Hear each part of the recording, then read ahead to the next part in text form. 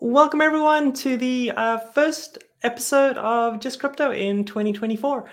So this is a whole new year, a whole lot of stuff happening in crypto. We're going to dive into my tier list for the top cryptos coming up through 2024.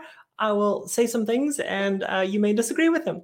You may love what I'm saying and fully support me. Either way, please let me know. This is going to be a conversation between all the folks who are here joining me live, either on Twitter or X, or on YouTube. So if you're in either of those places, I believe now I can see your Twitter comments as well. So if you comment on the video, you should show up. And if you are here, I would love to actually know who's here. So just drop a hi, let me know that you're here, that you're watching along. It's always fun to know kind of who's participating, so we can get a sense of who the audience is and how spicy I need to be in some of my takes. Want to say hi first to Sirkaran. It's always great to have you here on the show. And yeah, there will be a few hot takes here as I go through my tier list of the different cryptos. Want to say hi to Daniel as well. Welcome. Great to have you on the show. And basically, the format that I'm going to use is the tried and true tier list format where we rank things from S tier to dog shit. And so those are the rankings that you'll have for the various different cryptos. You can see here, I've got a number of different tiers. Basically, as I think about it, S tier is the God tier. It is a crypto that I think everyone should consider having in their portfolio. And I say consider because, like none of us here on YouTube actually know anything about finances. And if we do, we're not allowed to give financial advice. So please take that in mind, right? This is your portfolio. You're going to get wrecked or your portfolio is going to moon based on your decisions. So make some good ones.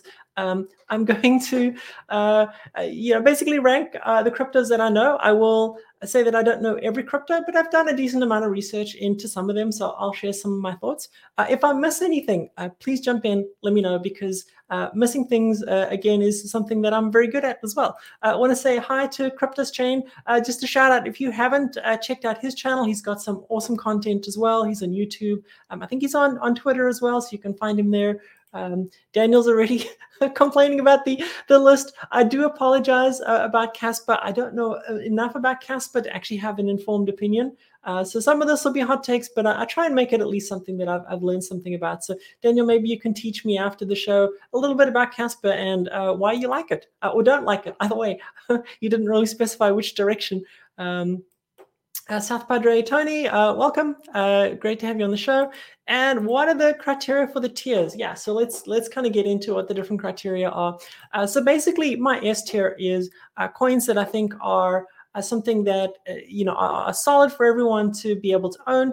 Things that I think are within the crypto ethos that have some degree of value and utility. It may not just be price that we're talking about. It might be other factors that it's valuable in, but something that I could see enduring over the next decade at least. And so these are ones where you could almost call them the blue chips of crypto, but we don't really have that concept in crypto. But that's the idea behind the S tier. It's not necessarily going to be the tier that gets you the highest gains, because we all know we can find that meme coin that's number 10,000 on the list of tokens by market cap, and that coin's going to moon. So let's not put that one up here as something that we have any certainty about. There's a lot of luck involved in those kind of things. But S tier, blue chip, think of it as blue chip through some dimension, whether it's price or utility or longevity.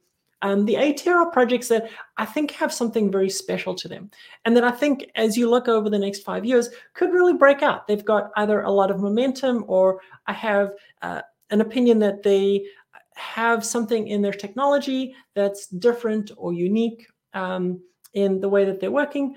It's something where I think it bears taking a look at, right? And it's you may not all agree with it, and I'm trying not to put everything into A tier because that's very easy. B tier are the ones where either they used to be a strong contender, but some of the shine has worn off. Maybe people aren't as interested in them anymore, or they haven't achieved some of their promises. Or perhaps on the flip side, they're up and coming and are doing fantastic, but there's still just a bunch of questions about them. So they could be good, but they haven't quite broken out. C tier, I'm going to say, is kind of meh. It's like, yeah, it's a crypto coin. You could have it, but I don't have any special feeling that it will do anything either useful or have any price appreciation in any meaningful way that would get anyone excited. It's just there, right? It doesn't mean it will necessarily go away. Decentralized networks tend to be quite resilient, but it's just there. D-tier is stuff that I know if I have it in my portfolio, I'm going to be looking to get rid of it. And I think it's really here looking at coins that I don't think have fulfilled their value, that are going to get left behind through the next cycle. And then we've got the dog shit, and the dog shit is stuff that is there because I think it's just really, really bad, and maybe some of the coins will show up in there. So with that out of the way, I hope you like the tiers. All of these are fairly subjective, so it's not like we have a measure for it. And unfortunately, any measure that we did have would very quickly be gamed, because in crypto, we're good at gaming. So let's get started with the big kahuna. Bitcoin, obviously, we've got to drag it up here. I'm kidding, guys. We get to Bitcoin Cash in a second.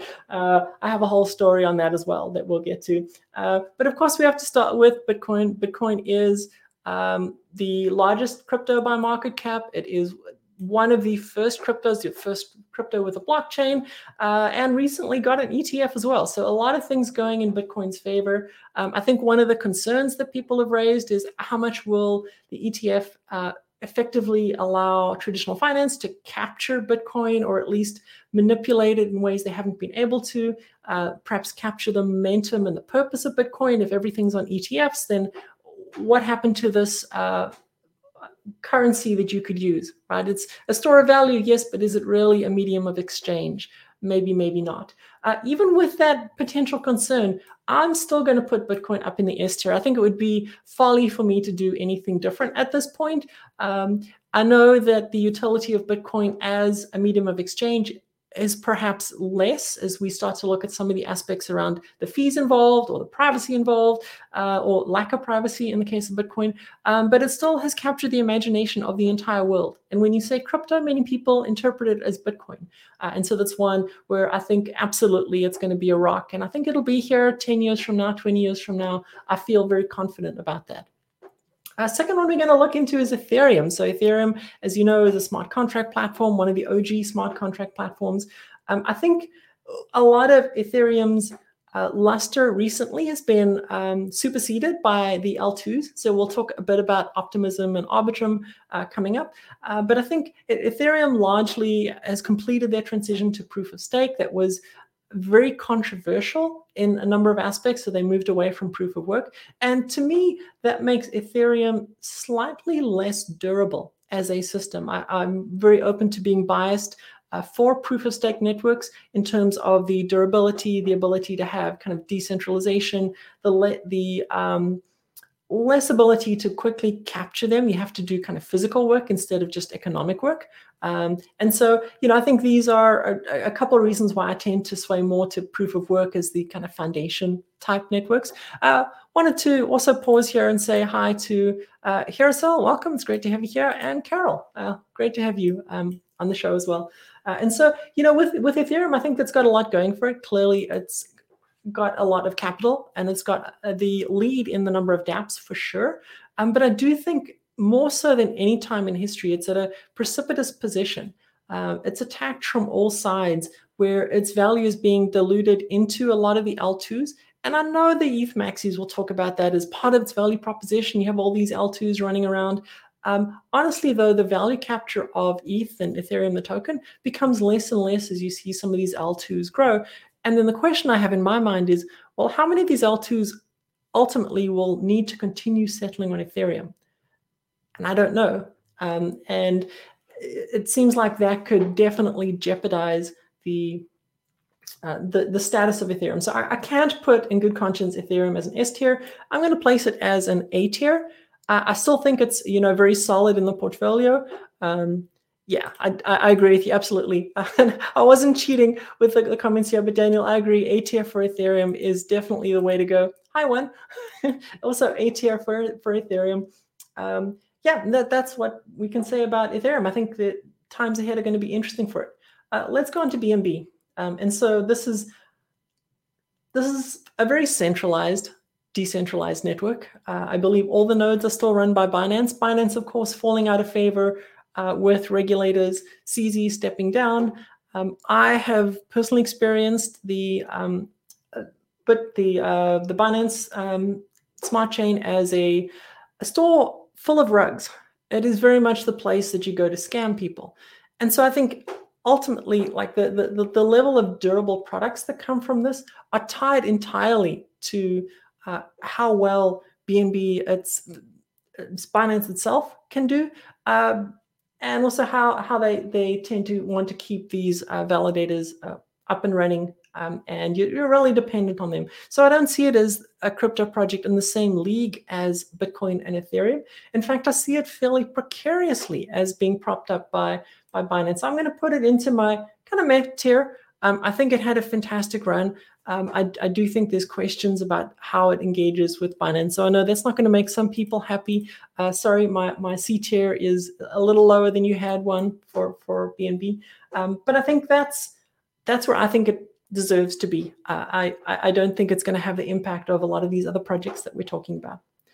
Let's get on to, yeah, actually, I'm curious about this, Simon. So you say builders don't want to build on BNB. I don't have a lot of experience kind of building with or engaging with builders on BNB. So if you have any kind of anecdotes or thoughts on that, pop them below. I'd love to know as well, because that seems like something that is definitely long-term detrimental to the health of a chain. Let's dive into Solana. So I know Solana is very controversial. It's known as the chain that the chain of 1,000 halts. It seemed previously in the last few years, every 6 months it would have a halt or have something go wrong, have some bug. It has billed itself as being a high TPS blockchain, and then people are questioning, well, how much of that is just consensus traffic going back and forth? How much of it is real transactions? So I do think there's a question there. But I got to say, I had Austin from the Solana Foundation on my show about 7 months ago. And I do think the level of thoughtfulness and vision from some of the folks in Solana is beyond what I've seen anywhere else. And so I'll just take the Solana phone as well as one example of this. The phone itself, if you look today, currently, any experience you have on Web3, if you're mobile first, is gated by Apple and Google. And they'll take their 30% or however much it is these days of any of the sales that happen digitally through that. That's a non-starter for anything that we do in crypto. And Solana is the only one that's really brought a product there to market. And I feel like that level of vision of Web3 is not something that we should allow to be disintermediated is very, very strong. And that's something I give the Solana team a lot of credit for. There's also some fantastic apps building on Solana. Helium's one of them. You've got Hivemapper as another. So you can basically have cell phone service, GPS, all gated by the blockchain, rewarded by tokens for people participating. So I'm going to, before I choose where it's going to be, I'm going to say, let's go to the comments here. Daniel saying Solana is a B. Jeff is saying not the chain of 1,000 halts. They've actually done pretty good. I don't think it's halted now in about 8 months, if I recall. And then one's also saying B. I think you're kind of agreeing with me. I'm gonna put Solana at a B. No, I'm gonna put it as an A. Why as an A? Because I think that while there is an overhang of whatever's happening with FTX, the level of excitement from the builder perspective in Solana is one of the highest anywhere that's out there. Yeah, so Gemini's popping in saying, no, it's a C. Supply is unlimited. Yes, I do think the thing here is that what they're building towards is larger than a lot of the other networks. I think their vision is larger than Ethereum's vision. Honestly, Ethereum's getting right now, I think, stuck in the weeds of technical details and how they do all the various different upgrades to the network. And Solana is actually building for how people can use it. And so I think, yeah, you could actually say, well, maybe it's a B. I could buy that totally. For this video, it's going to be an A. Okay, we have here the Invisible XRP. XRP is another kind of OG crypto. And yeah, they've done a lot of good for the industry. I've got to say the court cases that they won have been tremendous in setting precedent for us. The token itself and the network itself, I'm honestly not sure why it needs to exist. They've billed themselves as doing kind of cross-border payments and making that really efficient, but it's unclear how much value, even if they were successful as an enterprise product, would ever accrue to a token. it doesn't seem like it does anything distinctly different or interesting compared to other types of coins here. And it just seems like it's holding on because it had a lot of really strong bag holders from back in the day. And I don't really see a reason for it to continue to exist. So I'm really skeptical of this. I know, it works. It does what it says it's going to do. It's been around for a long time, but I can't see it doing anything more than a D. I'm going to say, Daniel, you're absolutely correct. Yeah, you might be able to make money, but it doesn't really have any purpose beyond anything else. It's not special in any way. Okay, I know, forgot to say hi to Prospector. Welcome. Great to have you here. Replayer, we're still live, so feel free to pop your comments down there as well. Cardano. I know we have at least one person from the Cardano community watching, and maybe a couple more. This is one where, if you've been following along Cardano, it's Charles Hoskinson's baby. He has infused a lot of kind of research-driven methodology into it and taken a very distinct approach with Cardano, where he's gone more on a research-based. He's used the UTXO framework instead of an account-based framework that's more similar to Ethereum or Solana. But what that has resulted in, honestly, is a large amount of slowdown in terms of development. Developing on Cardano is a lot more difficult than other chains. On the flip side, it has actually offered and it's over the years now been proven out, a higher level of security. The number of hacks that are happening on Cardano is orders of magnitude lower. In fact, I can't even think of a recent one where there was actually a hack on Cardano. And part of that may be because it's too complicated even for the attackers to build. Part of it may be because it's just not in the spotlight and people aren't focusing on it. But I'm sure that part of it is because of these research-driven methods that actually allow people to have some level of confidence in what they're building if they have that expertise. So I think Cardano has a lot of things going for it. Honestly, I wish Charles would act more mature in the way he approaches things, because I think he could be a leader like Vitalik, and he could really influence the community. But he hasn't quite grown to that perspective. I want to pop a couple comments up here on Cardano. So one is saying that Cardano is slow. Yes, my phrase a while back used to be Slowdano. I even have one of their domains, Slowdano. That's me. So if you go to the ADA handle Slowdano, that's where I'm at. Daniel's saying it's going for number one. So that's definitely, a common refrain you'll hear from Cardano folks is going for number one. I would hate to think that any chain was going for number two. That seems kind of depressing. Conrad, welcome. He's a Cardano builder. Rahil's also Cardano's number one. Yeah, Conrad's talking about Aiken. I don't have a whole lot of things on Aiken itself, so I haven't dived into that yet. Whoops. Who cares about Charles? Yeah, Charles seems to care a lot about Charles. Simon's saying that Cardano is 1 year behind other chains, but it's not that bad to dev on anymore. Okay, the folks I've spoken to who are building on it have said it's pretty complicated, but maybe some of the new Plutus stuff has changed that. And Sukrin saying that Icon's way more performance and easier to build with. So maybe it's starting to turn a corner in terms of developer adoption. I do think it's still 1 or 2 years behind the rest of the ecosystem. Stuff that's being done on Ethereum, maybe, in a couple of years will be done on Cardano. I'll use one example, Indigo Protocol, which is inspired by a protocol on Ethereum. It's still very much in its works. It's sort of like a V1 of what's on Ethereum. I do think that Cardano has some struggles. So the core value prop there is around decentralization and security. There's very few venture capitalists who are investing in Cardano. And I think long-term, unfortunately, that results in fewer builders. It results in fewer killer apps that are on Cardano. Yeah, this is exactly it. Cardano's looking to be the Bitcoin, but proof of stake, decentralization first, slow chain. So I think the place Cardano wins is slow and steady. You look out 2 decades. The place it could lose is just not keeping up with all the innovations and having the cool things move to another network. If you've been around long enough, you know that there were always better technologies. Whether it was Betamax versus VHS, right? The better technology lost because the content was all on VHS, or whether it was OS2 versus Windows, which again lost because of all the support of developers on Windows. And so just given that, I think I'm going to put Cardano in a B. I could say it's a high B because I think um, there's a lot of passion in the community, and they've done a lot of things right from a decentralization core crypto perspective. And as Simon's saying, their staking is fantastic. Like the idea of effectively being liquid staked without having to have liquid staked derivatives, I haven't seen that on any other chain, and so that's phenomenal. But I do think there's a couple headwinds that Cardano has that they have to overcome first. So that's why I'm giving it a B. Ask me in a year, and I think we'll know a little bit more about where it's going to be heading there.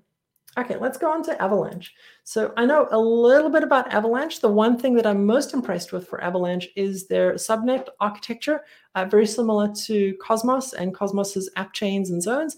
And so I think ultimately that's a great way to scale horizontally instead of scaling a blockchain vertically.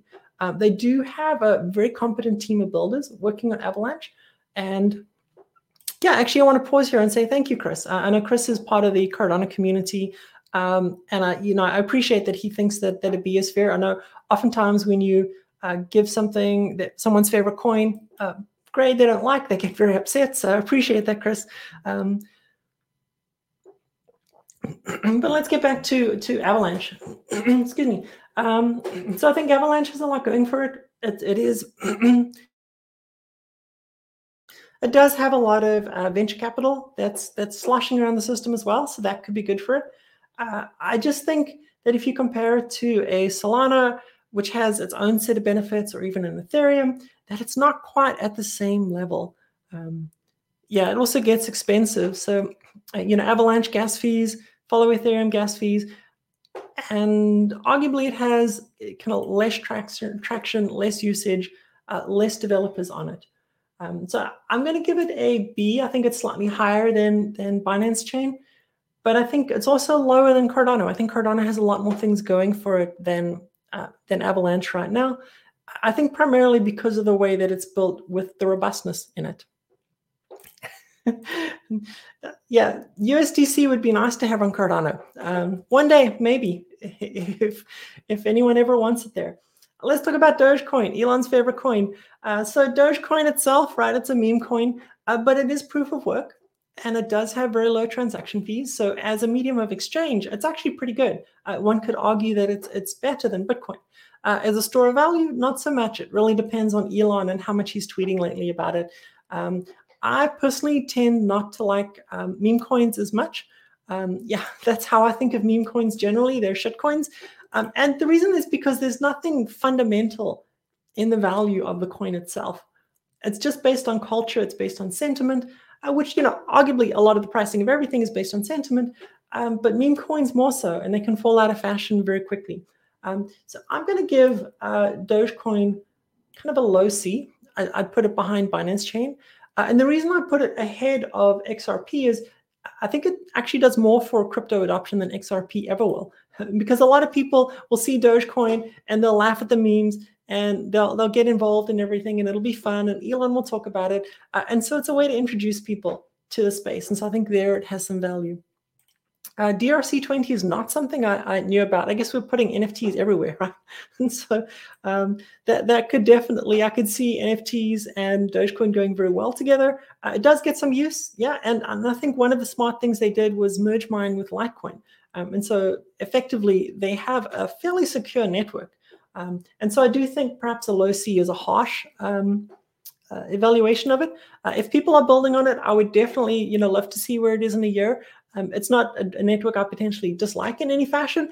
It's getting a meme tax from me, and that's why. Yes, you bring people to crypto with memes, but then they think crypto is just memes. So that's something we as a community do have to work on. I want to say hi to Wolf of X Street. Welcome. Yeah, no, it's been good. 2024 is off to a good start. So we've got a few of the cryptos up there. Let's talk a little bit about Polkadot. So Polkadot, they have a parachain setup where you could, previously I think they're moving away to a setup more similar to Cosmos. You could effectively rent a parachain and you'd have good communication across the parachains. They are working through governance right now and kind of building up a decentralized governance. And so I think that's all very positive. Gavin, who's the founder of Polkadot, obviously one of the Ethereum OGs. So there's a lot of expertise kind of built into the team there. It is something that's fairly robust, has a large number of developers and a large community behind it. One of the things I see as a challenge for Polkadot is it just doesn't seem to have captured the imagination. Like, name me 2 apps on Polkadot. I can't. Moonbeam, maybe, but it's just very difficult to even being involved strongly in the crypto community, to see Polkadot as a viable chain that's continuing to build, that has new scenarios on it. Honestly, if you were trying to pick a chain that had effectively parachain-like functionality, I don't see why you wouldn't choose Avalanche or Cosmos at this point. Those are far superior ecosystems, just in terms of the permissionless nature, the amount of capital and energy that's being pushed in there, and the mindshare narrative that's happening. One is saying Polkadot is dead. I wouldn't quite, dig its grave just yet, but I guess I will put it. I'm going to put it I'll put it below Dogecoin, and the reason it's below Dogecoin is, it's proof of stake. And they've made a number of missteps along the way. And so that's, where it is. Let's talk about Tron. So everyone loves Justin Sun. And surprisingly, this has a large user base across Asia. And so Tron itself is not something that I think you can just disregard. I don't know a whole lot about it, though. So it's actually very difficult for me to make an informed decision on where to place it. I do know that Justin Sun doesn't have a good reputation among a lot of crypto folks. However, Tron is very widely used. One is saying Tron is fake. I don't know if it's fake necessarily, given the amount of value that it's moving back and forth. But it definitely, I don't see a lot of discussion about Tron among people that I trust. And so to me, that's a signal of like, okay, what's going on here? Could be because I'm in the US, and maybe all the interesting discussions are actually happening, over in Korea or other parts of Asia, and I'm just missing out on that. Tron is fairly cheap from my understanding as a network. And so just given that it's vibrant and it's active and it has a large community, I am going to push it just above Polkadot. I think the one thing it has going for it that Polkadot doesn't is usage. And it is very much used. And I believe it has a fairly modern framework underpinning it, so it can evolve as we go. Yeah. Daniel's saying that Cardano will use Polkadot Substrate framework for their new partner chain project. This is actually a very surprising decision at the time when I learned about it, because it doesn't feel like Polkadot Substrate is the state of the art, especially as you look at some of the interchain queries that are being built in the Cosmos. Polkadot just seems far behind in all of that. And maybe it's fitting that Cardano, being a little bit behind the rest of the world, is also betting on technology that I think is a little bit behind the rest. But we'll see. Polygon is kind of my dark horse here. I think Polygon has some fantastic things going for it. Over any team in crypto, they probably have one of the best business development teams ever. They pivoted from effectively being a layer 1 with a bridge to Ethereum that they called a layer 2 at the time to convince everyone they were tied to Ethereum, into actually building ZK EVMs. And just to kind of the level of nimbleness of the Polygon team, transactions are super cheap. They're available in MetaMask and all the places that you want it. They have a decent set of dApps being built on them. There was I forget, recently there was someone who announced that they were building on Polygon. It slipped my mind. If you know, then yeah, definitely let me know. But there's a lot of folks who are building on Polygon. It's got a vibrant NFT scene, not quite as vibrant as Solana, but it has a lot of aspects to it that I think make it very, very interesting. And now, I think the downside to Polygon is that it is fairly centralized, right? There is a multi-sig somewhere, and a small group of folks could get together and effectively rug the entire chain. So that's not good at all. But if you look at most of the Ethereum EVMs, they are the exact same way.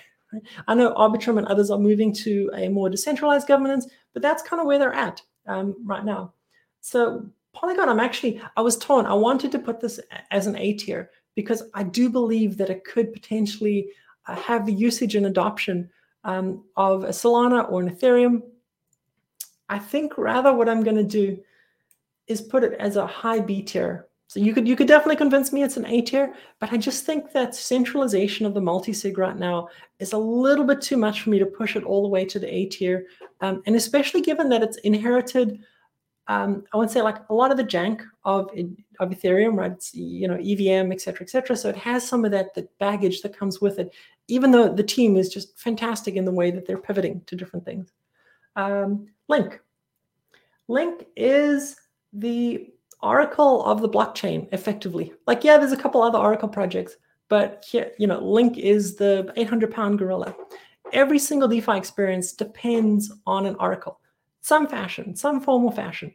The downside to this is, Link is also a fairly centralized. Chainlink has a multi-sig to it as well. The upside is it's pretty much dependent. Everyone needs to use it. You have to have some version of an Oracle. And so its value capture up until now has been fairly weak. It hasn't had a lot of folks, a lot of way for the chain itself to accrue value from all its usage. So that's one concern. I know they're bringing staking, and they've got other different aspects to Link that they're working on. And it is vital across the ecosystem. I would love to put this in A tier as well. And I think that's where it's going to go, just below Solana. I think until there's another Oracle that it can be a credible competitor to it across chain, Link will have a tremendous advantage in adoption. Yeah, so this is the challenge, right? The problem is everyone relies on Link. The oracles aren't centralized enough, so Link could essentially break the entire world of DeFi. That's a problem from our perspective. It's an opportunity from Link's perspective for them to essentially own that. ICP, I'm going to put down in dog shit. The way they pump and dumped their initial launch and basically stole from retail, not a big fan. Yeah, they might have some interesting tech, but they're not going to get the time of day from me. Goodbye, ICP. Shiba Inu. This is one of those meme coins that I'm surprised it's still around. I know they're working on some DeFi plans on Shiba, but it just seems like yesterday. It's like the Boomer meme coin. And not Boomer in the cool legacy way like Dogecoin. Boomer as in the next cycle is going to have more interesting meme coins. So why would you own SHIB? I think it sits with XRP. It's another shit coin, as one says. Yes, absolutely. And this is one where I just have bad vibes about the whole way it was created and the number of people that were hurt, retail folks, uninformed folks that were hurt through all of this. And so that gives me some pause. Litecoin proof of work network, built originally as a silver to Bitcoin's gold. I think we're seeing now that maybe at best it's a copper to Bitcoin's gold. I honestly don't see why anyone would use Litecoin. I know they're working on privacy improvements to increase the level of privacy there. The fees are relatively cheap for transfer compared to Bitcoin, but it doesn't seem to be gaining a lot of traction. And its status is really just hanging on as an OG that used to be around without actually making any inroads. I think there's probably room for a handful of proof of work coins, and that's it. Like we're not going to get enough hash rate to have 20 proof of work coins, all reasonably secure against whoever would attack it. So Litecoin is a copy. It has some good things to it. But I'm going to put it just above XRP. I don't think it has a reason to continue to exist much. And yeah, I can see eventually it fading into irrelevance. I think the price action on Litecoin has reinforced that as well. But it's not just about price. It's about what technology does it bring. We've got Uniswap here. We've got the Uniswap Unicorn. Uniswap obviously being the most used DEX across multiple different chains. I think the big challenge that Uniswap's going to have is from a regulatory perspective. They do have, they're trying to play both sides, essentially. They're trying to play nice with Gary and co, and they're also trying to be this decentralized network. So they'll do things like shut off the UI for certain coins or make it difficult in certain locales to do things. Yeah, and so I think,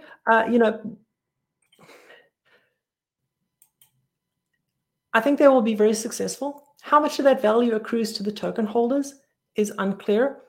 And how quickly a new upstart will come in and take over what they're doing, because the new upstart will be a little bit looser with particular regulations, maybe fully decentralized, possibly. I think Uniswap's in a tenuous position as the leader, but they are still developing. They do have a team. They do have great technology. Uniswap v4 is in the works, and so I think that's reason enough for me to give them at least a high C tier. It is an app that everyone uses. It does have use, right? So it's not something that's we could totally disregard. Yeah, there's an Elrond logo, but we'll get to Multiverse X. It's also Multiverse X logo. Sorry about that. Yeah, and Uniswap Loyalty is a governance token. I haven't been following along. I know they were planning to flip the fee switch at some point, but I'm not sure. Chris is saying that ICP was basically ruined by FTX. I'm not sure. I think they ruined themselves even when FTX was doing fine. As a former ICP holder, I remember being completely wrecked by the way they pump and dumped it, all the while selling technology that was extremely centralized. So ICP is dog shit, in my opinion. It doesn't deserve anything else. Let's talk about Bitcoin Cash. So Bitcoin Cash, the faster, nimbler Bitcoin that can be used as a medium of exchange, that is not caught on, and that I think will fade into irrelevance. It's there. I think there were some interesting ideas. I think it was good as a vehicle to explore those ideas. Clearly, they didn't work, didn't catch on, didn't get adoption. I'm going to give it a low D. I think it's eventually going to fade into irrelevance. Again, it's another proof of work network that has no reason to exist. It doesn't do anything that's special or different that we can't get some other way. Ethereum Classic, the OG Ethereum, still chugging along on proof of work with a fraction of the number of dApps that I'll call it real Ethereum or the forked Ethereum has. I think code is law is an interesting philosophy. In practice, no one is actually, at least for Ethereum Classic, this has proved to not be interesting at all. No one cares about a chain that doesn't have any dApps on it, especially a smart contract platform. And so I think Ethereum Classic, I'm also going to put it in the dog shit category above ICP. Not because the tech is necessarily bad, but I just don't see any future for it. I think very quickly it will disappear. I don't know why it has such a high market cap. It's not doing anything for anyone. Yeah, and so for those who aren't familiar with the history here, the history is basically that the original Ethereum, there was a DAO hack at some point, and they effectively voted to fork the chain and take those coins away from the hacker on the new chain, and everyone just agreed that the new chain was the chain. I'm not sure how I feel about that. You could look at the times and say, well, maybe Ethereum would have died if they hadn't done that, but it sets a terrible precedent. Ethereum's history effectively has someone's coins getting stolen, even though they stole them originally, right? The chain is not an immutable blockchain. They forked it for that. So that's unfortunate, and it's unfortunate that Ethereum Classic lost, but it is what it is. Cosmos, Atom, Cosmos Hub, one of my favorite kind of narratives over the next couple of years is this idea of kind of building interconnected app chains that all have high TPS, that have a very solid purpose and can interconnect with each other through the IBC, which is kind of a lower layer bridge between all Cosmos chains. So make it very easy to move between Injective or Kujira or Osmosis or various other different chains that are out there. And so I think that's a level of technology that's fantastic. Cosmos tends to be fast. The Cosmos Hub itself doesn't have a lot of value accrual to it, but they're working on it. They're bringing the ability for other chains to leverage the security of Cosmos, interchain security. And what that does effectively is it means you can use the size of the economic size of Cosmos to secure your chain, but also the same set of validators that Cosmos Hub has. And so that makes it very easy for someone to launch a new chain on Cosmos.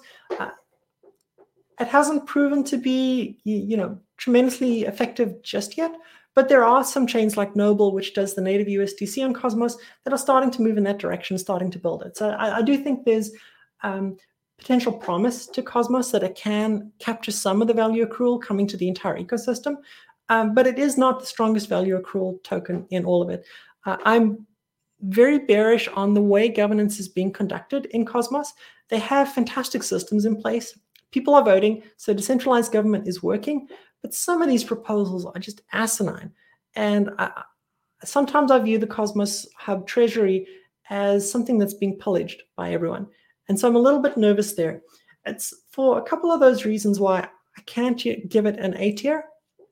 I think it doesn't have enough going for it. The Cosmos Hub itself doesn't have smart contracts. That's being forever debated. As Chris is bringing up, Adam Wan, so Jae Kwon, no relation to Do, was one of the founders of Cosmos. And there's very much a schism in the Cosmos community about what should Cosmos even be? What should Atom even be? And I guess a recent vote was lost, and Jay decided to take his toys and go home, and he wants to fork into a chain called Atom One.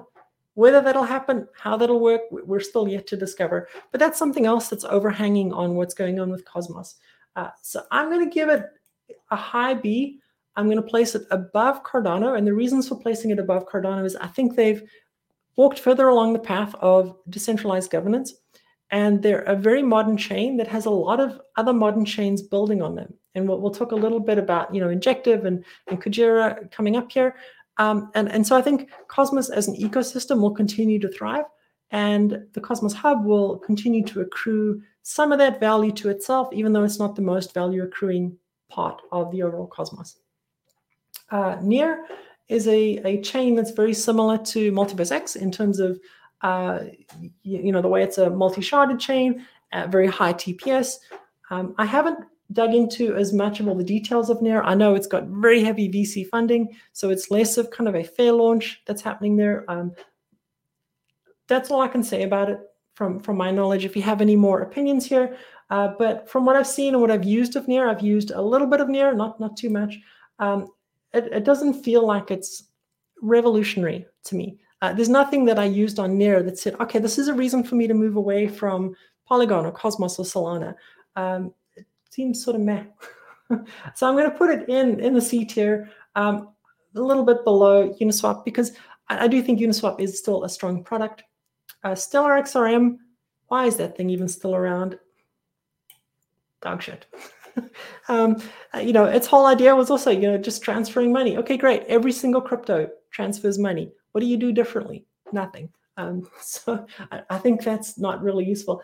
Injective, if you're not aware, is a kind of EVM type chain that's connected to the Cosmos and has a lot of VC backing. And so they've got a lot of apps that have moved over. Astroport has moved over. It's got a lot of attention recently. I believe even back in its initial founding in 2021, Mark Cuban threw some money in. So it's very much the darling of the VCs. You can see in its price action, there's been a lot of strong upward movement. If you'd bought recently, you're sitting on a 25, 30x. And so it has a lot of momentum behind it. But as I've tried to use some of the dApps that they point to outside of Astroport, which is fantastic, it's very lacking. And there's a lot of limitations from a regional perspective that are there as well. I feel like this is all smoke and no fire. And maybe they're working on lighting the fire. I mean, these VC guys have a lot of money to buy gas and to buy matches and stuff, but I didn't see a lot there that would get me more excited apart from the price impact. And I mean, honestly, I'm not in crypto just for the price, right? So I'm going to pop it down into C tier as well. I do think it's a little ahead of Near because there seem to be a lot more things being built on it. And yeah, so that's basically what I think of Injective. A lot of folks love Injective. You could make some good profits on Injective, but not for me. So someone mentioned Celestia. Let's get to some interesting concepts. So what is Celestia? Celestia is a chain that focuses on sovereign rollups. So sovereign rollups effectively publish transactions to another blockchain to allow kind of ordering and availability to happen and leave its nodes to determine which is the correct chain. The main difference between a smart contract rollup and a sovereign rollup is that on Ethereum, transactions are verified by smart contract, and on the sovereign rollup, they're verified by nodes effectively. And this seems like a very interesting kind of technological leap forward in terms of the type of ways that different blockchains interact together. So it's a little bit different than how Ethereum and its L2s work. It's a little different way of creating that type of consensus. I'm not going to go into all the details about what is a smart contract rollup and how does Celestia handle it, but it's got a lot going for it. I do think it's run too fast. So they did an airdrop, and I think a 4x very quickly right after the airdrop. So its price movement has been fantastic. Its potential, I think, is fantastic, but it needs to actually have some real world products that people are using. So I think it's more promise right now than delivery, but I do think it has a lot of promise. So I'm going to place it just behind Cardano, because I think if they deliver what they want to deliver, it could be completely game changing for folks.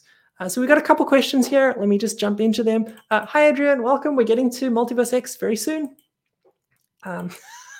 Someone doesn't like Bitcoin in S. If I didn't put Bitcoin in S, I'd have 1,000 people also grumpy at me, but I do believe it's S tier right now. How do you buy Celestia?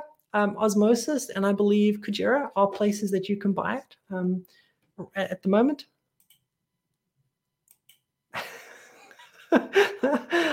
So tell me your thesis on Bitcoin Cash, Ian, because you seem to be a little upset that it's all the way down in D tier. I'm open to being proven wrong. Sorry, not Ken Speckle. I think whatever's happening here is I'm not getting your emojis correctly, but it's great to have you on the show. Let's talk about what I think is perhaps the most pristine crypto on the entire top 100 list of cryptos, and that's Monero. If you're unfamiliar with Monero, it's a proof of work chain. It has variable block sizes. It has effectively full privacy. You can have some discussion about which algorithms is used and the statistical probability of the fact that there's only kind of 16 decoys and how that affects privacy. But effectively, in practice, it is used when people want transactions to be private. The dark web has moved away largely from Bitcoin. They're moving towards Monero. Monero fulfills the promise of an anonymous peer-to-peer digital cash. It's something that the founders of Bitcoin, even Hal Finney, was talking about needing to add more privacy into Bitcoin. Monero has that. Monero has a path to add the full privacy similar to Zcash into it, which would then remove the last concern about Monero's privacy. But in practice, it has been private. No one has gone to jail for using Monero. Monero has many techniques to continue to strengthen the privacy of the chain. It's very, very well used. You can buy real stuff with Monero. So I've bought, anything from, various different kinds of meats from farmers. You can buy devices with Monero. There is a burgeoning marketplace where Monero is used as a medium of exchange. It's fulfilling that promise, and it does it privately. They'll often joke and say that when new folks bought Bitcoin, what they thought they were getting was Monero. They thought they were getting something that was private.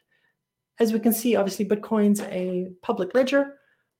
Even with the best privacy practices on Bitcoin, you're going to struggle to be even half as private as Monero.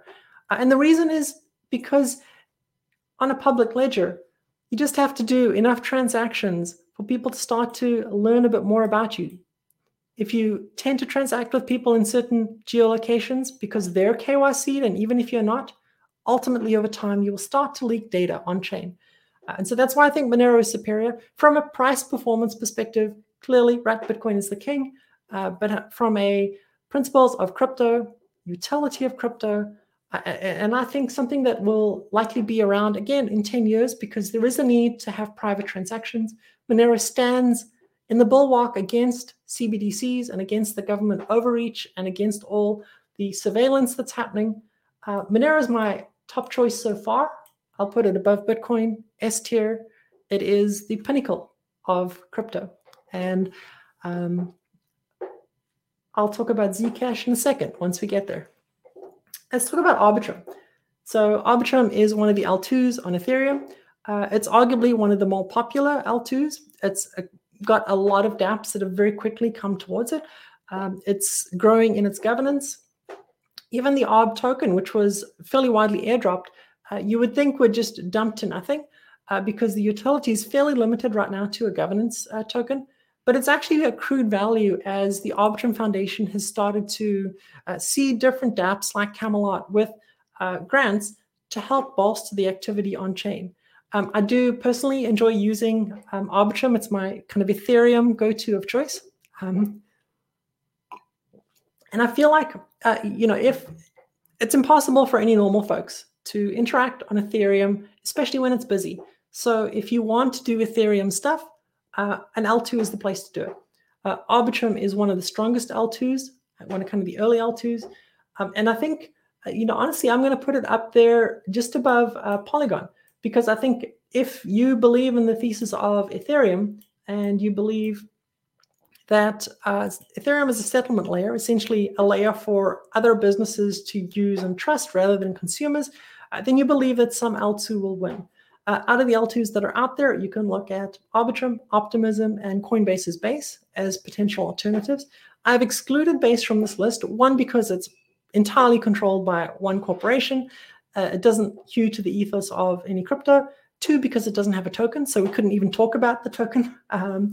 But I do think L2 is a strong narrative. And if you believe in Ethereum, and I do think Ethereum has an opportunity to have a future, right? It's up there in the A tier. Then the way Ethereum succeeds is through the L2s.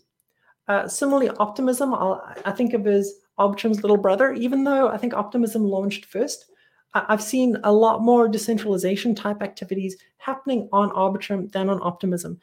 Could be because I'm not as deep into the community there, but it feels like with Base effectively using Optimism's code to kind of build out their network, it does make you wonder where Optimism would differentiate. So wouldn't you, if you were looking for a fully compliant chain, just use Base? And if you were looking for something that was actually different, you would use one of the other L2s. So maybe we'll see in the L2 wars. I'm going to also place this into B tier. I'm going to place it below Polygon because I've seen a lot more from Polygon in terms of their BizDev and their approach.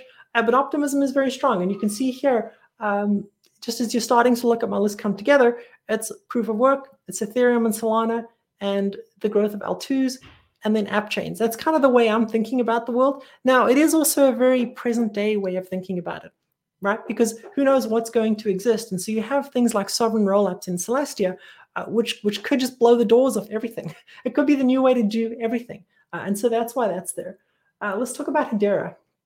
So Hedera is the corporate chain, high transactions per second, but very much owned by a conglomerate of corporations. I haven't seen too many times where a conglomerate of corporations has produced something that is better than either a single corporation or an open source effort across a lot of different communities. I don't see Hedera having that kind of long-term impact that a lot of these other coins and chains do have just because of that. And I don't see a lot of these organizations moving to blockchain when they could rather just use APIs and other ways of interacting with each other. So Hedera seems to me like a solution in search of a problem, and it's neutered some of the best parts of blockchain. While it is fast, they're very far behind in terms of the number of dApps, in terms of adoption. I'm going to place it down here in D tier, just above Litecoin. And now this could change, but if you look at big tech right now, Google's laying off, Microsoft's laying off. Who are all the players involved in this? You've got IBM, you've got Google, you've got Logitech for some reason, I believe. And so it doesn't seem like this will be high on their lists to continue to invest in. Let's take a look at the comments here. Oh gosh. So Ian's mom bought Mana because she liked the color of the coin. I've done similar things before with similarly terrible results. So don't invest based on the color of the coin, but you never know what's going to moon. Yes, not Ken Speckle. I think XMR is fantastic. And if you want to learn more about XMR, I have had Doug Truman on my show as well. He's a fantastic representative for the XMR community. Check that out. He'll talk about it. Monero Magazine and Monero Talk are two other great places to find more information about XMR. But this is not an XMR advertisement. Let's talk about Multiverse X. So Wolf of X Street getting in here just as we're getting to Multiverse X. It's his favorite crypto. Superior scalability and security. Let's talk about scalability. It does have multi-sharded capabilities.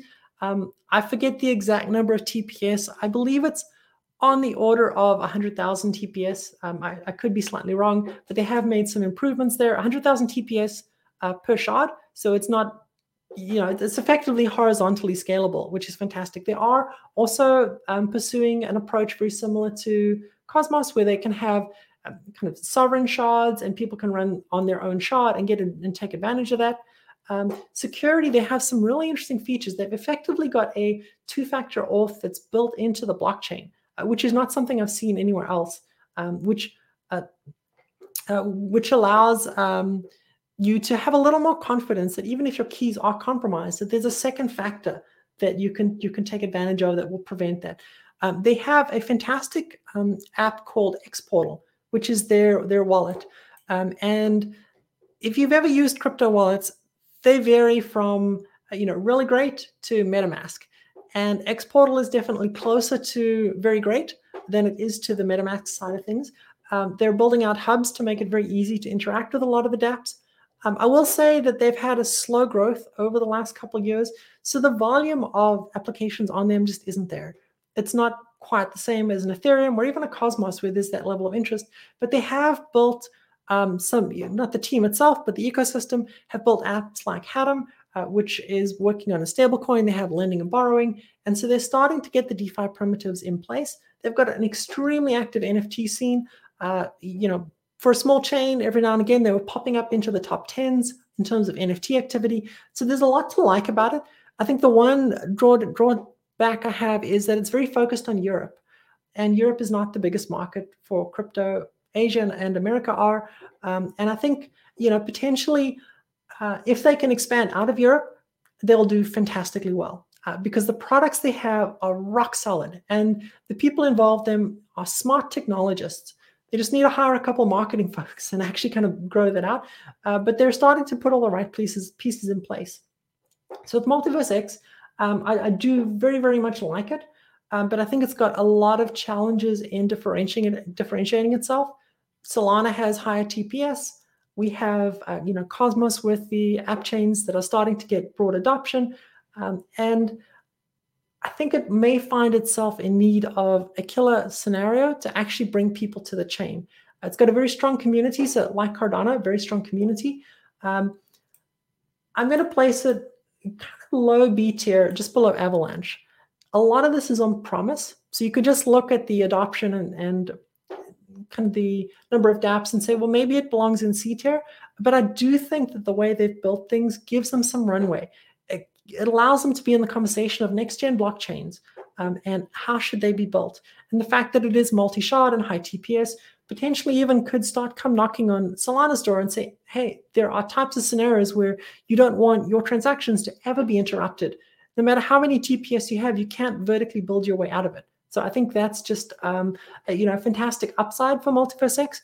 It is something, a lot of these coins here that I've been talking about, I do have investments in to one degree or another because I'm in crypto and I enjoy all the crypto things. But yeah, Multiverse X, I think, has a future. If they can break out of Europe, that would be great.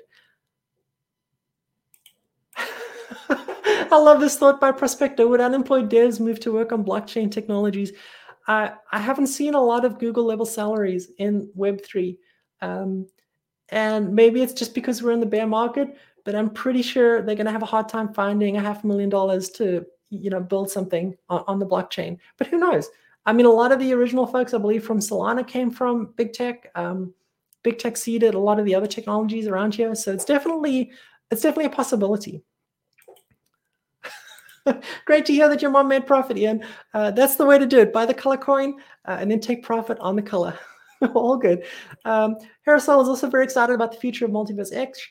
They have pivoted to adoption of builders, and that's the exact right thing for them to do. So I'm, very happy to see them do that. And thank you for the compliment. I spend a lot of my time looking at crypto, learning about crypto. I feel like it's a vast ocean, and I've just taken a small cup out of it. But every day I'll drink another cup, and hopefully at some point I'll make some progress. And I guess I didn't know. Adrian's jumping in here on Multiverse X saying they opened a hub in Seoul. So if Multiverse X could pick up Asia, that would be phenomenal. We don't call it Elrond anymore, not Ken Speckle. Even though Elrond is a far superior name, the folks from Lord of the Rings did not like that very much. Okay, let's move on to the next one. I do have a bunch of coins here I'm not going to talk about, largely because I don't know a whole bunch about them. But if there is one in this list that you feel particularly passionate about, I can tell you what I know. So just let me know. Let's talk about Zcash. So Zcash is a privacy coin. They have two modes of operation. Basically, you can be fully private or you can be fully transparent. Like they have two separate sets. And the reason for that is, partly for compliance. And so the idea behind Zcash was that they would be compliant, they'd be available on all exchanges, they'd effectively have a compliance aspect to them. And then if a user wanted, they could move into the private aspect. And I think that's a great in theory, terrible in practice. And the reason it doesn't work in practice is if you're not private by default, users will make mistakes. Privacy will leak. There's a reason that Zcash isn't primarily used on the dark webs, because it doesn't have that level of privacy robustness and, I guess, long-term battle testing that something like Monero has. They also seem like they're a little bit drifting in terms of focus. So there was discussions about them moving to proof of stake, which upset a bunch of people. I know that they've laid off a bunch of people from their foundation. And yeah, it just doesn't seem like it's in a tremendously healthy place right now.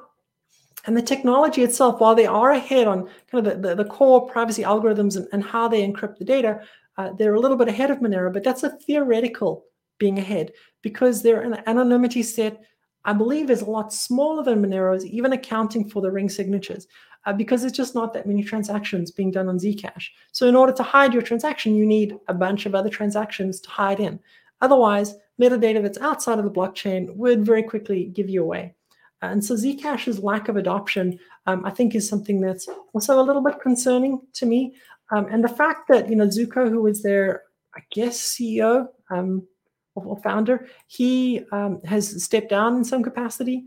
And so I think that's, another thing that is kind of going against them there. They've definitely paved the way for some interesting technologies. I don't think they're the future. I'm going to place them just above Litecoin. So I think they do have a use case. There is a reason for them to exist. And yeah, I just don't think they're doing very well at existing right now and getting adoption. That's all. Okay, let's talk about Algorand. If that is the... I'm trying to make sure I can recognize all of these things by... Okay, Algorand. So I know a lot of people are very excited about the developers, the Algorand, kind of focusing, again, kind of more on the research-driven aspects of it. Algorand has got native USDC. They've been very vocal as a blockchain about leaning into central bank digital currencies. And that's got me a little bit concerned with it, because anytime you basically say the purpose of my blockchain primarily is to go after big governments and allow them to surveil people, that's not cool, right? It's very much not cool. They do have a high TPS. Their governance continues to confuse me, and I think they've changed it up a couple times. I know they have some NFT scene on Algorand, but it's one of those other ones where I'm like, why do you need to exist? If it's just to create a CBDC, then there's no reason that us as retail investors should be considering it, because the value is not going to accrue to us. This is exactly how I feel about CBDC. I do think there's a lot of smart people who are involved in Algorand, and I know very much that the communities in Cardano and Algorand have a lot of respect for each other. I still just don't see it having a purpose to exist. I'm going to place it in the D tier down below Zcash. Because I still believe Zcash is giving valuable contributions to the ecosystem. Algorand seems just like another Me Too in the whole set of Me Toos. Okay, we'll get to Kujira. So if you've been following me on Twitter or if you've been following me here, I love Kujira. Kujira is one of my favorite projects right now. I served as a senator for the Kujira team. And just recently, I stood up a validator. So if you are in the Kujira community, please, throw some delegations my way. I would very much appreciate it. You'll find Technology Poet as a validator on the network. But why? Why am I so excited about it? A couple reasons. So what is Kujira first? And we'll get into why I'm excited about it. Kujira is a layer 1 blockchain built on the Cosmos SDK. And it's a very DeFi-focused blockchain. They're looking to build a suite of DeFi applications that are accessible to anyone. So a lot of these other chains, they have DeFi applications, but it's difficult to get them to interoperate. And so the composability doesn't really happen unless you know what you're doing. Kujira allows the composability to happen even for novices, even for people who just need a pretty UI to work with. It's got a mobile app that's in the works that's fairly far along that effectively gives you a mobile native experience for everything that you would need to do on the application, from lending and borrowing. So they have lending and borrowing markets with some very attractive yield right now on USDC. Often I see it upwards of 15%. The other day, the yield on Bitcoin was 24%. I guess, folks were shorting Bitcoin and needed to borrow it, or however that works. They have lots of opportunities to earn. They've got a fully on-chain order book DEX, which is unique. There's not a lot of fully on-chain order books DEXs, which allows for limit orders to be processed in a fair fashion. So it's not first come, first serves. Everyone at a given price will get a portion of that price. I could go on, but basically it's a fully DeFi suite focused on making it simple for the end user, as well as fairness. And fairness is inherent in all their products, from the liquidation engine that's resistant to bots to the fair order execution that I mentioned on the decentralized exchange. They did something that very few teams did. They used to be a dApp on Terra. We all know what happened with Luna. It exploded. Rather than just run away and take the VC money and go and sit on a yacht somewhere, they spent the last year building to make their community whole. Their token recently hit an all-time high after the Terra crash. So even the price before the crash of Terra, they've eclipsed that because of the hard work and the focus that they've done. So that's why I'm passionate, and I talk with such passion about it, because it is a project that there seems to be a measure of integrity in the people who are running it. And that's drawn me to it. And the second reason is because it's something that I can use without having to be a brain surgeon for it. Now, it is a small chain. It's very much a microcap on this list. It does have a lot of competitors. So DeFi chains are a dime a dozen. Even just in Cosmos, you've got Astroport, you've got Neutron with its smart contract platform, Osmosis and Mars Protocol.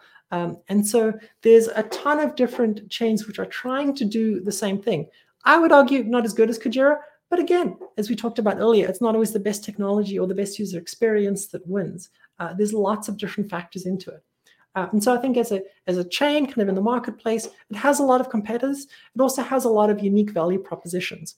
One is asking the interesting question is, what is the utility for Kuji? So Kuji is the native token of Kujira. One, it's governance. Well, we all have a governance token, big deal. Two is it accrues yield from all the dApps that are on it. It's real yield, it's not inflated. So Kujira is fully distributed. There is no inflation to it. All the yield comes from a percentage of the swap fees when you swap and you trade on Fin, or a percentage of the fees when someone's liquidated. And so basically, if you're staking Kuji, as someone was saying, it's almost like you own a piece of the exchange. It's like you own a piece of Binance. And every time there's a transaction that's done, you get a little share of what's there. And the yield is ranged. Anywhere from 1% to I think 20% right now. Sometimes it's bolstered by airdrops. The team does, well, not the team, but the ecosystem does a lot of fair airdrops where tokens are dropped entirely 100% of the supply to the community. There's been at least 2 of those. And so that's a way where holders of Kuji participate in the growth of the ecosystem in a fair way and in a way that's sustainable. So it's not just, they're inflating the token away to nothing. So that's a reason I think it's got a lot of inherent value. And, honestly, it's the place where I spend most of my time when I'm degenning, because it's easy and it's fun and there's a lot of tools that I could use. So I've got a bunch of videos on this channel as well about Kujira. Check them out if you're interested. Hit me up on Twitter. I'm happy to talk about Kujira all day. However, as we look at some of these S-tier coins, as much as I love it, it's definitely not S-tier. As much as I love it, I don't think it comes close to where Ethereum and Solana are poised to have an impact. I do, however, think that it has at least the opportunity to have the same level of impact as an Avalanche, potentially even Cosmos itself, the problem here is there's definitely a risk skew. Cosmos is large, and while the chance, I think, of Cosmos itself going away is very, very small, the chance of Cosmos changing the world is also very, very small, in my opinion. But I would be hard-pressed to place it above Cosmos in terms of the tier lists that we've talked about. So given that it has a working product, I'm going to place it just above Celestia. Celestia has tremendous promise as a technology that could revolutionize the entire way we do blockchains, but it doesn't have a lot of products. Kujira has a ton of products and also the ability to revolutionize how end users onboard into all of this. So I do feel like that's a fair place for it right now. In my mind, when I'm purchasing crypto, it's up here. In reality, for the purpose of this video, to be honest, I think that's where it is.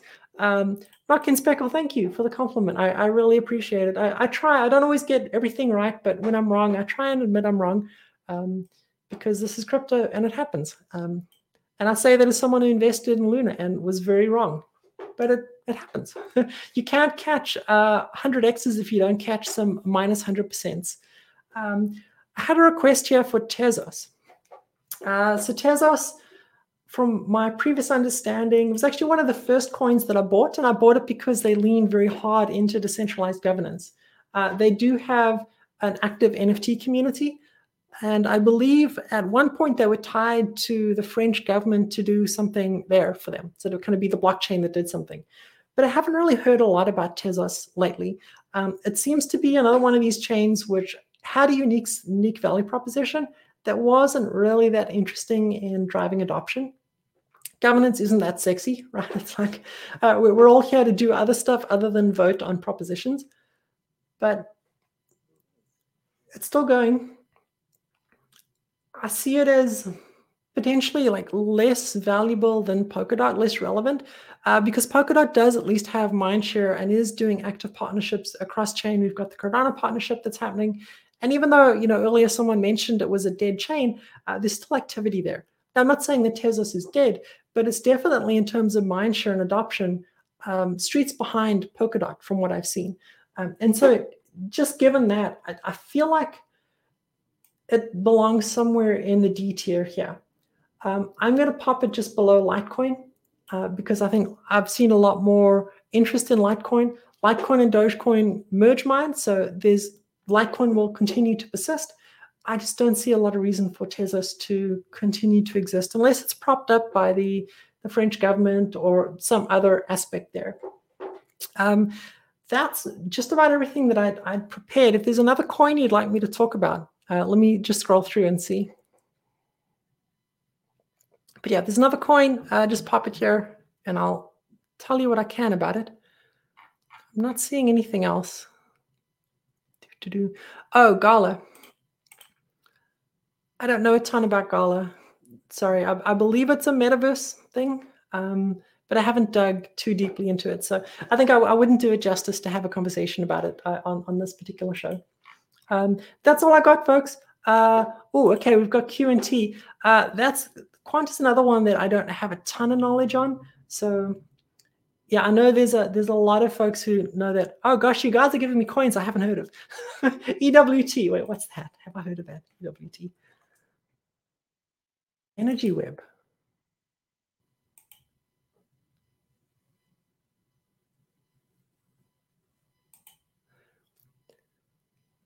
Yeah, sorry, not knowing a whole lot about these. Let's talk about Sand. Yeah, so I think there was this whole world where there was all these metaverse virtual worlds that were being created, and a bunch of these coins. There was native tokens on different blockchains. There was things like Sand. I really don't see a lot of the activity coming back there. It always felt a bit like it's further out than NFTs in terms of the level of speculativeness in it, and dependence on culture. I don't see why someone would pay for a virtual plot of land when the virtual plot of lands are infinite and they aren't integrated into an experience that end users actually use. So yeah, I don't see them coming back. Sai, I've seen Psy a lot in the news. I haven't actually dug too deeply into it. My understanding is it's got a lot of VC backing behind it. And so that feels like, potential red flag, but it's done, pretty well. And I think it's attracting a lot of dApps to it. So I wouldn't necessarily count Psy out, but I just don't have enough to be able to kind of place it on the list. I guess you asked about Sandbox. I'm going to put Sandbox on the list.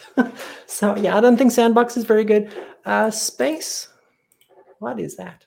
That's a new one for me.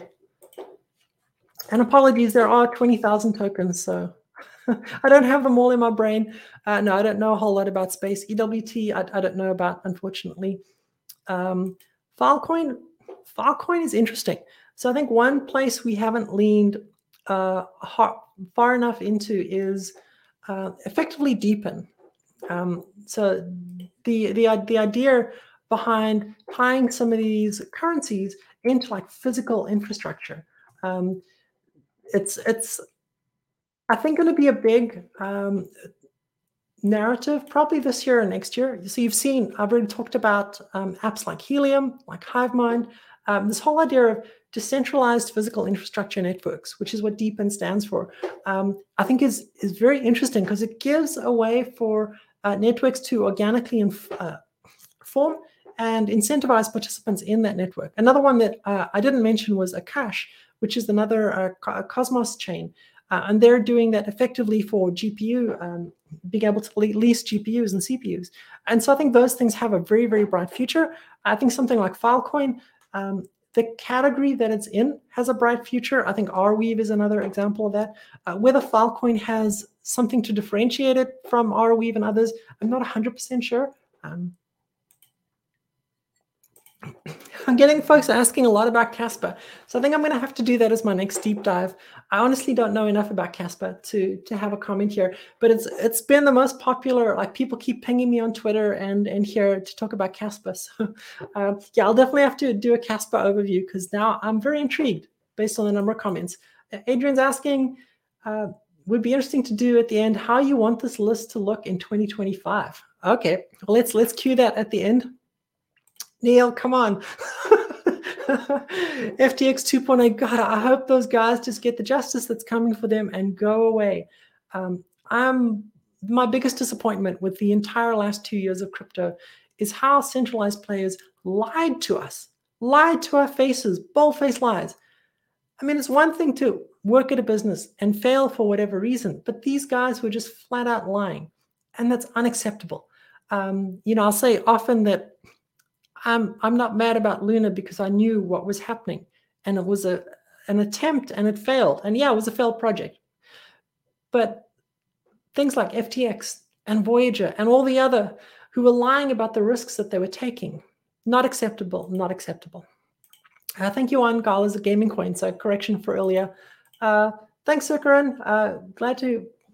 Thanks for the tier list, not too shabby. Yeah, I'm pretty sure that maybe you would find that Cardano might bump up a little bit.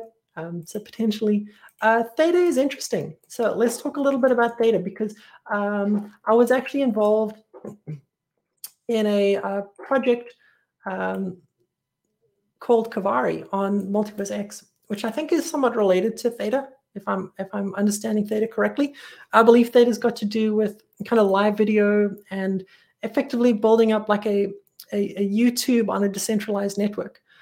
I really, really want things like this to succeed because we've all seen the censorship that's been happening recently. I mean, the last few years, ever since the lockdowns, and probably before that as well, where you aren't able to talk about things, people get demonetized, removed from YouTube, previously removed from Twitter.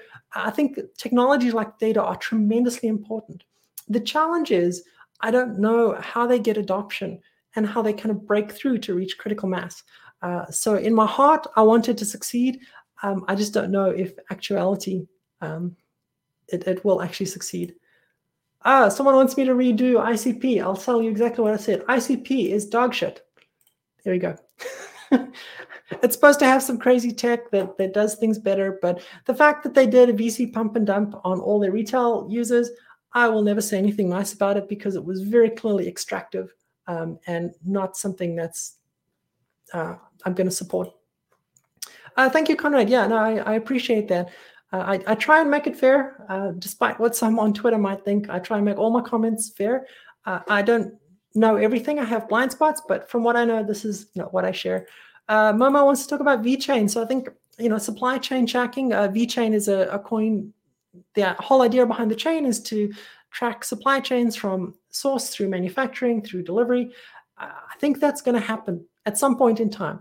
That's another part of crypto where we have a use case that's really, really important, which is how do you trust the entire process of the good that you've got? Do you know whether it was grown in this region, or is it organic, or whatever thing's important to you? Can you trace it back to that? And blockchain is one of the few technologies we have that makes that immutable. Now, there's a lot of failure points along the way, the people entering the data at each of these different spots, for example. But I do think technologies like VeChain have promise.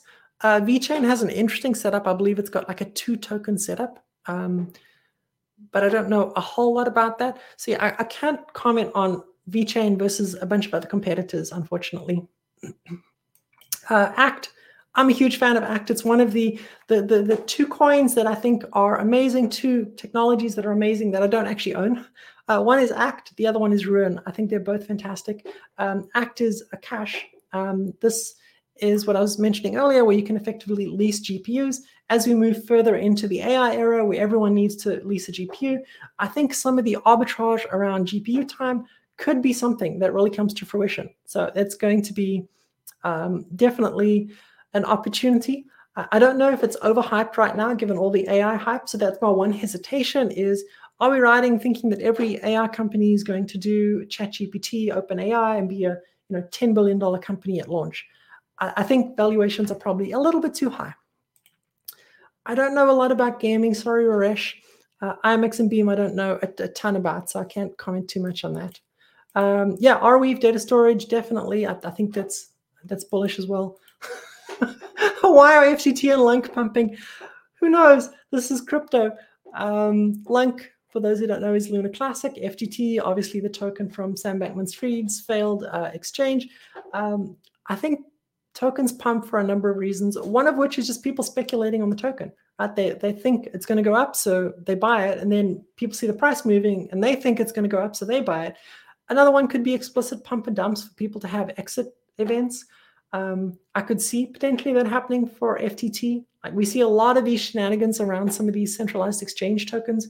So that's not something that, yeah, I'm not sure that'll continue. I treat those as basically meme coins. Full disclosure, I do have some Luna Classic because wrecked lunatics always have some Luna Classic lying around, but it's not enough to actually make a difference in my life. I'm loving the questions, guys. Thank you. I'm really enjoying this conversation and sharing here. So Prospect has got a separate subject. In the US, how do we get more crypto holders and the public on learning and deciding on crypto regulations? Bitcoin ETF, I think, is a fantastic step in this direction because it brings the visibility of our industry to a larger audience. I think, yeah, how do we get people to learn more about crypto is a huge challenge. And I'm sure Coinbase has a ton of people like working on this very, very topic specifically. But I think when you look at the price of Bitcoin, and if Bitcoin continues to hold value and to grow, by nature, humans, all of us, are greedy. Right? We look at that and think, okay, I would like some of that. I want to get rich too. And so unfortunately, price appreciation is one of the best marketing tools the crypto industry has. I think we need to do a better job of not having scams running around. Like, we have far too many scams and scammers, and we just basically shrug our shoulders and say, oh, $400 million was lost on Ethereum. Okay. It's not the way regular people would ever like to work. If you lose your money, that's a big deal. Right? And so you can't just shrug some of those things off. So I think we need to clean up our entire industry, but we also need to, build something that has utility. For example, I talked a lot about Kujira. Being able to go directly from your checking account to on-chain that earns you 15% interest in USDC, that's real utility for someone, right? And there's additional risks, but ultimately that's a utility. What are some of the other utilities, right? Having a mobile service with Helium that can be fully paid for by you owning a node, That's real utility. So those sorts of things, the more we can build real utility, the more we have price events which are positive that get attention, and the more we clean up our industry and just get rid of scammers. I think those are some good things. Neil, thank you. It's great to have you here. I appreciate you very much. Glad you could join us. I know we've gone for almost an hour and a half. I don't normally talk this much. Momo, yes, great to have you here. Very much trying to share as much as I can. Let's see what we have here. VeChain still out there doing things in the background. Yeah, I think logistics is definitely something that's important. I'll put I guess I don't have my list up here. Oops, let me add it. Yeah, I'll put VeChain. I'll put VeChain above Hedera because I think it's actually got a use case. Yeah, you could definitely make an argument that Celestia should be higher, not Ken Speckle. I think the reason it's not higher is it's all promise right now. It's not so much delivery of actual scenarios. Cool. Yeah, no, I agree with you. If you work in logistics, like you know the pain, and you know how important tech like this could be. Render's another one I hear a lot about. I haven't dug into Render a whole lot. My understanding is it's very similar to Akash, but maybe I'm missing something there. So I've got Render and Casper after this conversation to go and maybe do a deeper dive into, maybe do a video on. There will definitely be a replay. So the video that's on X, I think will stay. The video that's on YouTube, once we end the stream, it should be saved then as just a regular video on my channel. So if you go to youtube.com/justcrypto, that's me. You'll find me there. All my videos are there. And if you click on the live streams, then you'll be able to find this one. Unfortunately, Chris, I don't think the loss of funds will stop people using Ethereum. It's just not the way that we're kind of made. Coins aside from Kuji, Kuji's my number one right now. So I don't tend to give price predictions or any sort of recommendations like that. But I think that what the team at Kujira is doing is very, very awesome.